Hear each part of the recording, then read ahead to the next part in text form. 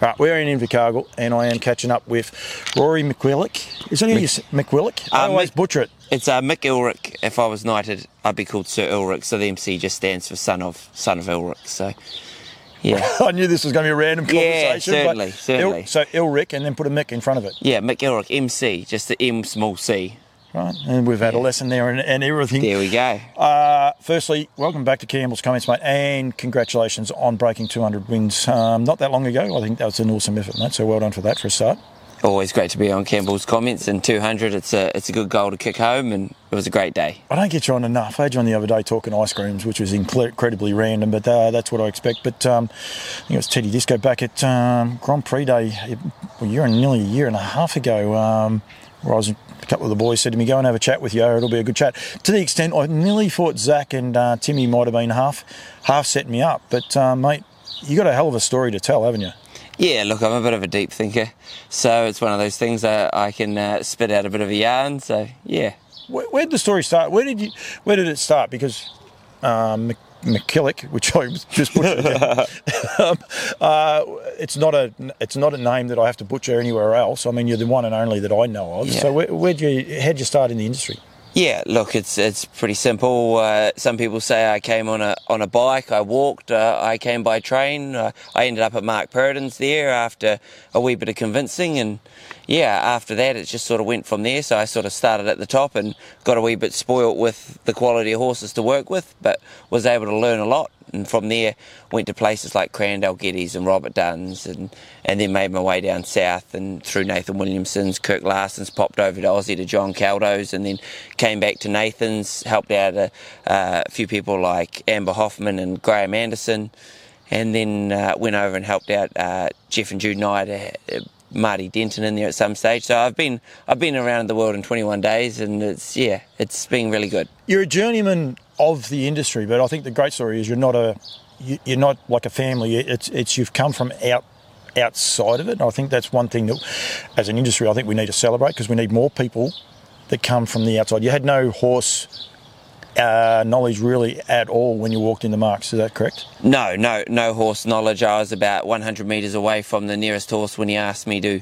So did he ask you to come in? Did you? Or? No, when I first got there on the first day. Yep. I was just mucking out a box, and I was very tentative to get behind a horse, that's for sure. So a person like that now I'd probably have a bit of a laugh at, but it was one of those things that soon got used to it, and got a couple of swishes from the other boys for just sitting out and watching track work when I was meant to be mucking out the boxes, but it was really good. But you obviously worked it well, because they wouldn't have kept you around if you didn't. How long did you stay at Marks for? I was at Marks full time for about 2 years, and I was going before as a kid at school for about a year and a half or so. So yeah. I was there for a wee while, and he's a great man to learn off, and the whole team there. Blair was there at the time, and so it was one of those sort of environments where you're working with excellence, and that's all they do. So it's what you get a bit used to, and it's a great goalpost to set yourself from the start.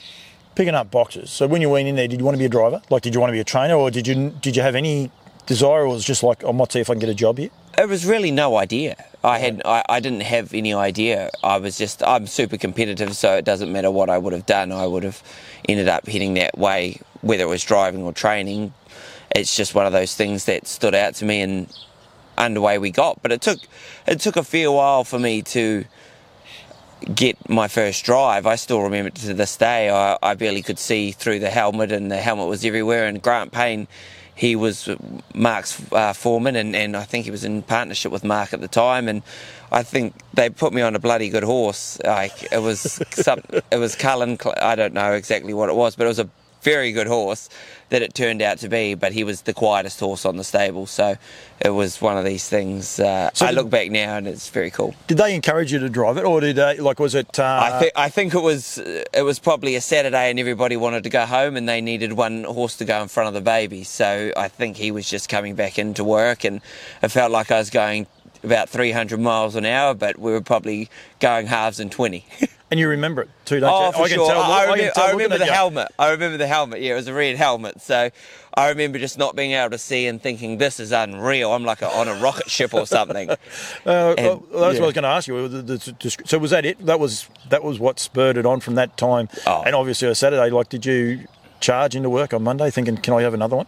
Oh, well, I didn't dare ask because it was just a privilege to get to drive one. I was very reserved in that regard, just kept working away and things came round as they came round as they needed someone. So, just progressed from there, really, very slowly. It wasn't a rapid, I'm driving, this is what I'm doing. It was take what you get and I'm just a kid from school who mucks out the boxes. Did they guide you? You got the guidance and the direction? Yeah, I think it was one of those things that sort of was guiding over time. They just gradually learnt. There are people along the way, I think, further down the road that really guided me from there. At that point, it was just, you're just a young fella and if we need you, we need you, and you're just learning the ropes and doing the groundwork at that stage. Probably, to be fair, too, the guys were pointing stuff out. They're probably pointing out as much as what other people were later on. Yeah. But it's too hard to comprehend, isn't it? When you're just like, oh, I'm going to get another drive. So you're just saying, right, which horse am I driving? They're trying to tell you what to do, and it sort of just goes in and out. Would that be fair? Dead right. Yeah. And there are people like James Hornbrook and Brett Cousins, a couple young fellas there who probably led the way with the early learning in those basic steps early on. So I probably got a lot to thank by them, and plenty of banter with those boys. Learned a wee bit too. So yeah, you're not bad on the banter. We just got off the course. So, like, when did you get your first trial? Like, did you trial drive at all with Marks, or do you know? No. So I'm pretty ambitious. So you've sort of got to look around and see where the opportunities are. And if you look at Cran has got an amazing reputation in developing people. Obviously they generally come from champion families as well prior, but he's still got a Dexter Dunn, Mark Jones, and he had, I think Peter Jones drove for him before that. But he's certainly given the young fellas an opportunity, and if they go on with it, then they hit the big time. So I was looking around and in my mind thinking, well, I was swinging for the fence for sure, and so I thought that's the place to go. Like your golf game? Yeah, exactly. It hits the fence a bit. And I ended up being there at the same time as Jack Trainer, and Cran gave me a huge amount of opportunity in my trials. He gave me hundreds of trial drives and guide. Well, look, Kevy Turnbull was probably my main guidance. He's a great man. He was a bit of banter there, but still, I probably hadn't found my teacher at that stage, in that regard. But opportunity at the trials and just the general people around and getting that feel out there. So, Cran, he's a great man, I think, to start out, and I mean, if you get that opportunity, he's the king, but you probably need to come there with a bit more preparation. And Jack was there, and he was going to be number one. And so he's still that super prepared person, isn't he? Exactly. Yeah. He's got all of that, and they're around decks and things like that when they start out. So you get a good guide of what they needed to do, and that's what Jack's done, and he's done unbelievably well. So you got some fabulous names you've been rattling off there. Like we could do probably 10 of these, I reckon, going forward. So who was it? When did someone, like, who took you under their wing, or who did? It's pretty easy, I would say. Really, Nathan Williamson, he was sort of just beginning, so it was more boutique at that time. Adam Sanderson had worked for him for a brief time, and then I'd come through there, and Nathan just had, say, up to 12 horses. Just a small number. So, the banter was pretty high. He was just starting out, and so we were, I was allowed to learn by fire. And so I could banter at him, and he would certainly have enough energy to banter back at me, and that really helped me. That's the way I learned. That grew me for sure. And that's the way that I think Phil and Maddie and Brad all sort of learnt, is their way. And so really it was Nathan who is pretty much 100% the guy. I probably wouldn't be here still driving if he hadn't been in that situation. And then it's not necessarily the opportunities, although he gave me a huge amount, because there were other people down the road who gave me a lot of opportunities as well. But if I didn't have him to teach me, even though I didn't listen to him a lot of the time, until now, the things come back and I go, oh, you're probably right, Nath, but it might take 2 years. Yeah. But he's a great teacher when you had the small team. We're going to go back to, how do you learn? I learn. I'm an observer. Anything that I try to watch. I mean, that's how I started this. But other people are. They've got to do it.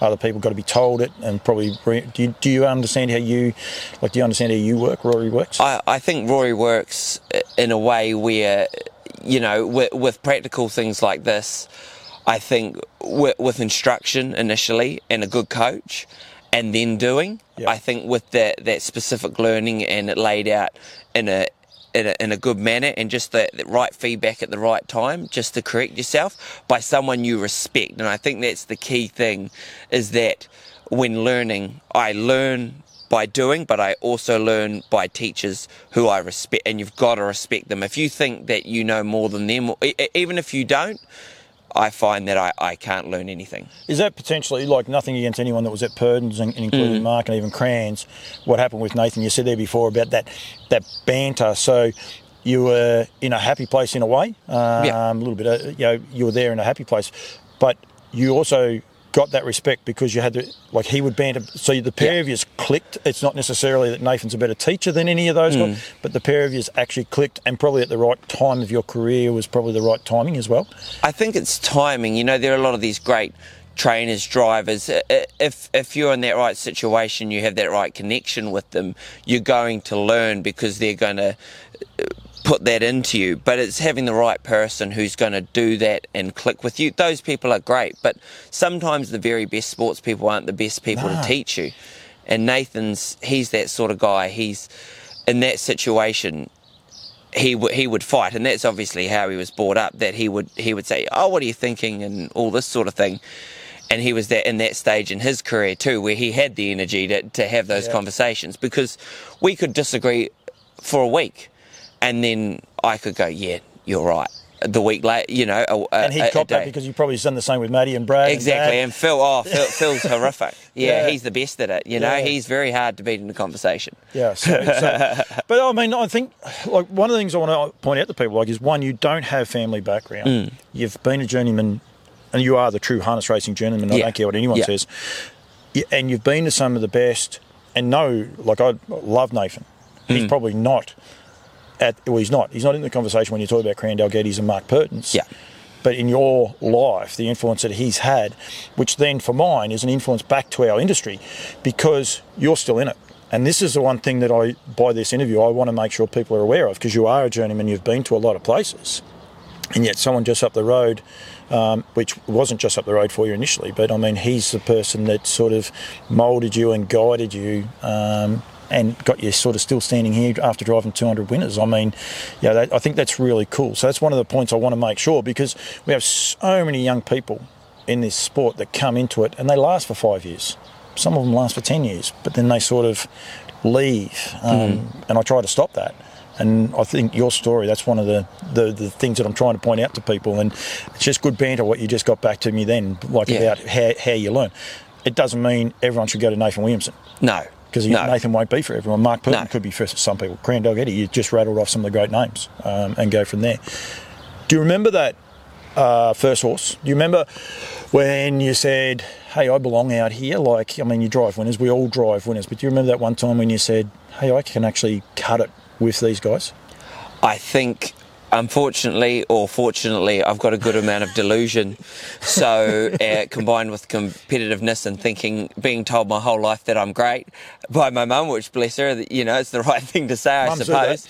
The mums do that. First day, you just think I can do this, and I still believe that, I still think that I can be the very best, and it's within me to be that good. So I don't think anyone should be without that confidence, at least internally. You don't have to be out there throwing that around and believing that. But I think if you don't back yourself 100%, then you're in serious trouble. Even if it's delusion, it is far better to have that than to have a lack of confidence. But that's for me, and so that's where my first day, I thought, I can do this. With the helmet bobbling over your eyes. Bobbling over my eyes, I can bring it on, because I am a wee bit over the top competitive, which I've calmed down on. But I have massive belief. And there's a fine line between that and arrogance, isn't there? There is. Well, I think it's how you lose. And some people can perceive it as arrogance, probably. Some people probably listen and say, oh, it's an arrogant answer. But there is a difference, isn't it? Well, I think that arrogance can come upon that when you believe that you're better than any others, rather than believing that I have the ability to do it. So it's more of a play on who you are rather than being above others, because I don't really believe that I'm above anyone. I just believe that I can compete and to a high level. It doesn't mean, I'm not saying that no one else can. So that's sort of how I look at it in an arrogant way, is I think some people can be like, well, I'm better than you and I can just do it, whereas I just believe that I can do it, and I believe that anyone can do it if they really believe in themselves and are driven. Best horse you've been associated with? Race day? Yep. Well, no, it doesn't have to be race day, no. Yeah. The best horse that I've ever probably been around, that's a real hard one. Is there a special horse to you then? How's that sound? Yeah, special horse to me. I've got you on the hop. You've really got me on the hop there. There's no one horse that really stands to me. I probably don't. Yeah, I probably don't get too attached, and that might just be a me thing. But I've never really. I couldn't tell you a particular horse. You have a dead set love of the horses. Like I was watching you here today, and I've watched you numerous times. You love horses. You just you don't separate the better ones, or the better ones to you, not necessarily the good ability ones, but you don't seem to separate them then. I probably separate them on ability. I think the kindness and things like that, once again, goes back to my mum, so it's just a nature thing in regards to that. When it comes to just having the love for one particular horse, I couldn't pick one. It's like a big ball of one thing, be it the people and the horses, and sometimes the horses come with the people, and it's a funny thing. I couldn't tell you a particular horse, and I've been asked this before, and I've never really had a great answer for you. Well, you have, yeah, because there is no difference, and you said there about the people. You actually love the industry. Yes, 100%. Yeah, I live the dream every day. Like my job and my lifestyle is, it's unreal. So yeah, the whole thing's great. One of the things I try to do, I love to promote, and I love to do, and just promote how great the industry is and everything else like that. I called you there before a journeyman. I want people to stay in the industry. You're rattling off jobs there to me. Like, how many stables do you reckon you've worked at? Oh, I would say well over 10 to 15, somewhere around there. I wouldn't know exactly. I would say in regards to that is chasing. A lot of that was, I've actually settled in Invercargill, which is pretty good for me, for quite some time. Yet in that period, a lot of that was my junior driver period of just, am I going to get the opportunity, looking at the landscape, understanding you're too low on the pecking order to get the opportunity, so you got to move. It was the same. Was that told to you though, or was that you? That's me, because I just look at it and I know.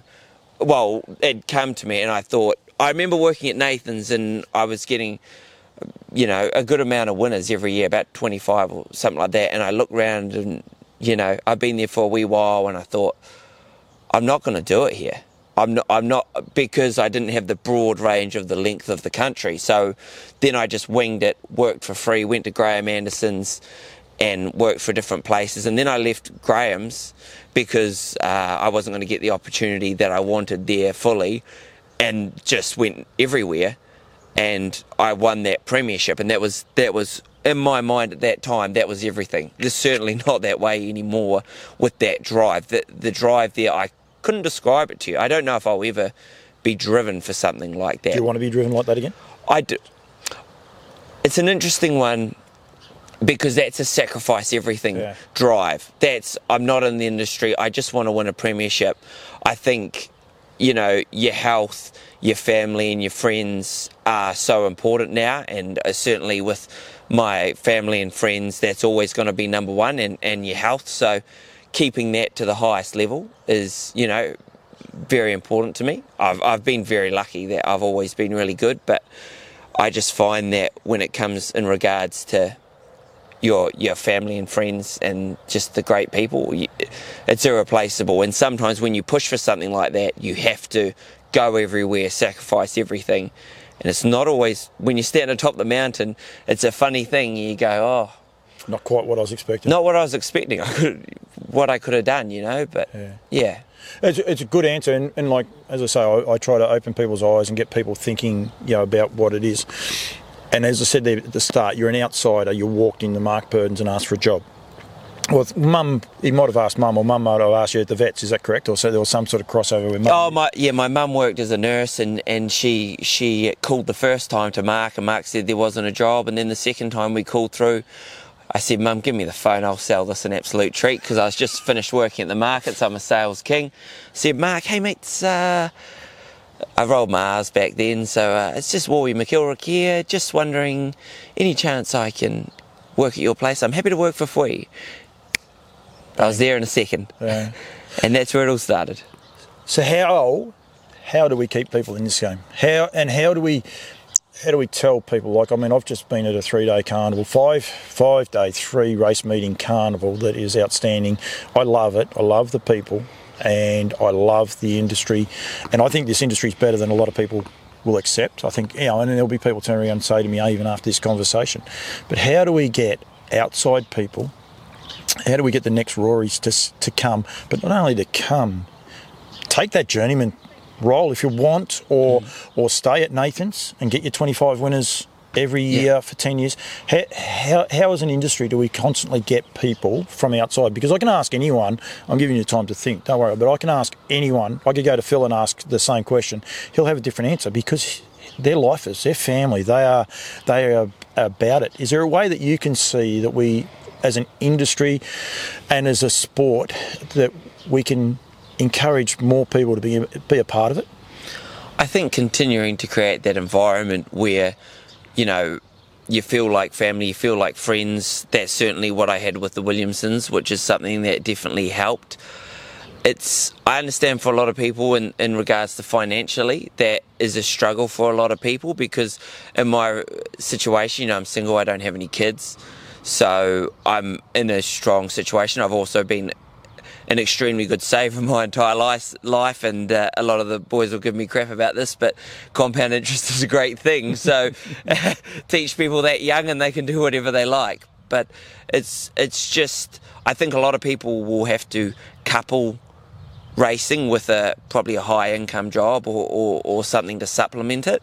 And so when you look in that regard, I would also think that you need to make sure that the community is strong, that everybody gets on, that realising that we're a team and we're actually all in this together, and to have fun and laugh together. And when you're out there, it might be war, but as soon as you get off the track, just try and stay calm and enjoy each other's company. I think that's where it really is, Obviously, the connection with the horse is massive, so you've got to have that no matter what. You've got to have the kindness and that nurturing side for the animal side, but then you've also got to be interactive with others as well. So if we can build those areas, community, and just educating people, especially a lot of the younger people who come into it, just because it is a lower income sort of job a lot of the time, unless you're at the top echelon, just how to manage things so that you can enjoy a great life. Can I point out one thing to anyone who's just listened to that there? No point of time did you say we're going to increase stake money or, less racing and more travel or anything else along those lines. So go back and listen to what he just said, because that's that one thing. This industry, especially here, and I will throw a rock back at Australia, we do not do it as well. I saw young Seth Hill the other day drive his first winner. I was doing interviews. I saw A-grade trainers and drivers waiting to shake his hand, give him a pat on the back and say, well done. So as an industry here in New Zealand, you guys do it, and you do it very, very well. I know Seth's part of the industry, but I don't think that would have mattered to anyone. It was his first win, and people come from everywhere. And that's why I wanted to do this interview, because I'm happy to do happy chats and have fun and talk about strawberry ice cream and all the rest. But I think the industry we need to be aware of what we do have. Don't knock what we don't have, and don't bag, all the time. And that was your answer just then. And that's and we didn't say that. You didn't know what the questions were I was going to ask. No. And I think that's the one thing I believe anyway, that we need to get more people to think the way that you think, and be open and honest about it. I think it's awesome. I think you're refreshing, Rory. I really do. I think you're a breath of fresh air. When the last interview we did, the amount of feedback I had, they're like, do more with him, and I'm like, yeah, well, but I don't want to take that away from you either, because I think it is who you are. So I think they're pretty raw answers that you just gave. So it's cool. Yeah, for sure. You know, that's as honest as I can be. That's for sure. What are your goals in the industry?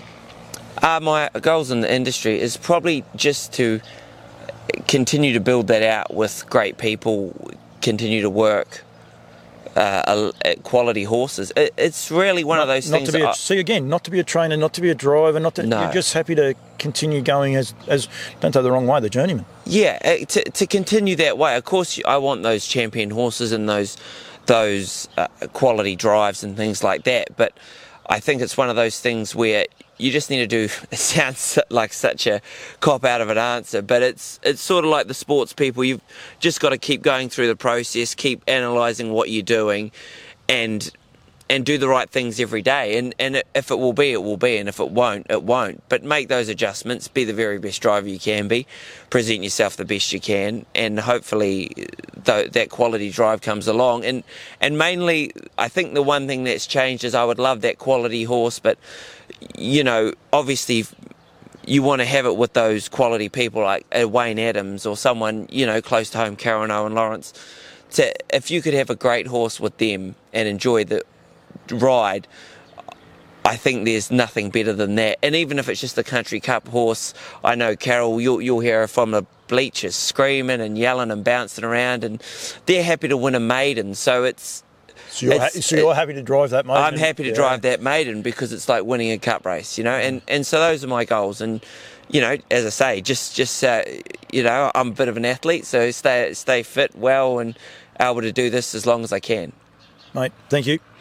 Absolutely loved it. We've got a little bit dark, unfortunately, because it's although it's not actually that late over here. It's only 6 o'clock, but for some reason the sun's disappeared and we've gone a little bit. But that's okay. We can handle that. But I really appreciate it, mate. I think well done. 200 wins, and I love your answers there. Hopefully people have enjoyed it. Hopefully you get another 200. And you do get to enjoy it, but I really appreciate that. Had a bit of fun playing golf with you as well, mate, so it was always good fun. But congratulations, and thank you very much for joining me, Thank you very much, Paul. And yeah, if anyone ever wants to play in golf, I wouldn't be afraid either. Play me? No, I wouldn't be that. Play me, that is for sure. Thanks, mate. Thank you very much. Beautiful.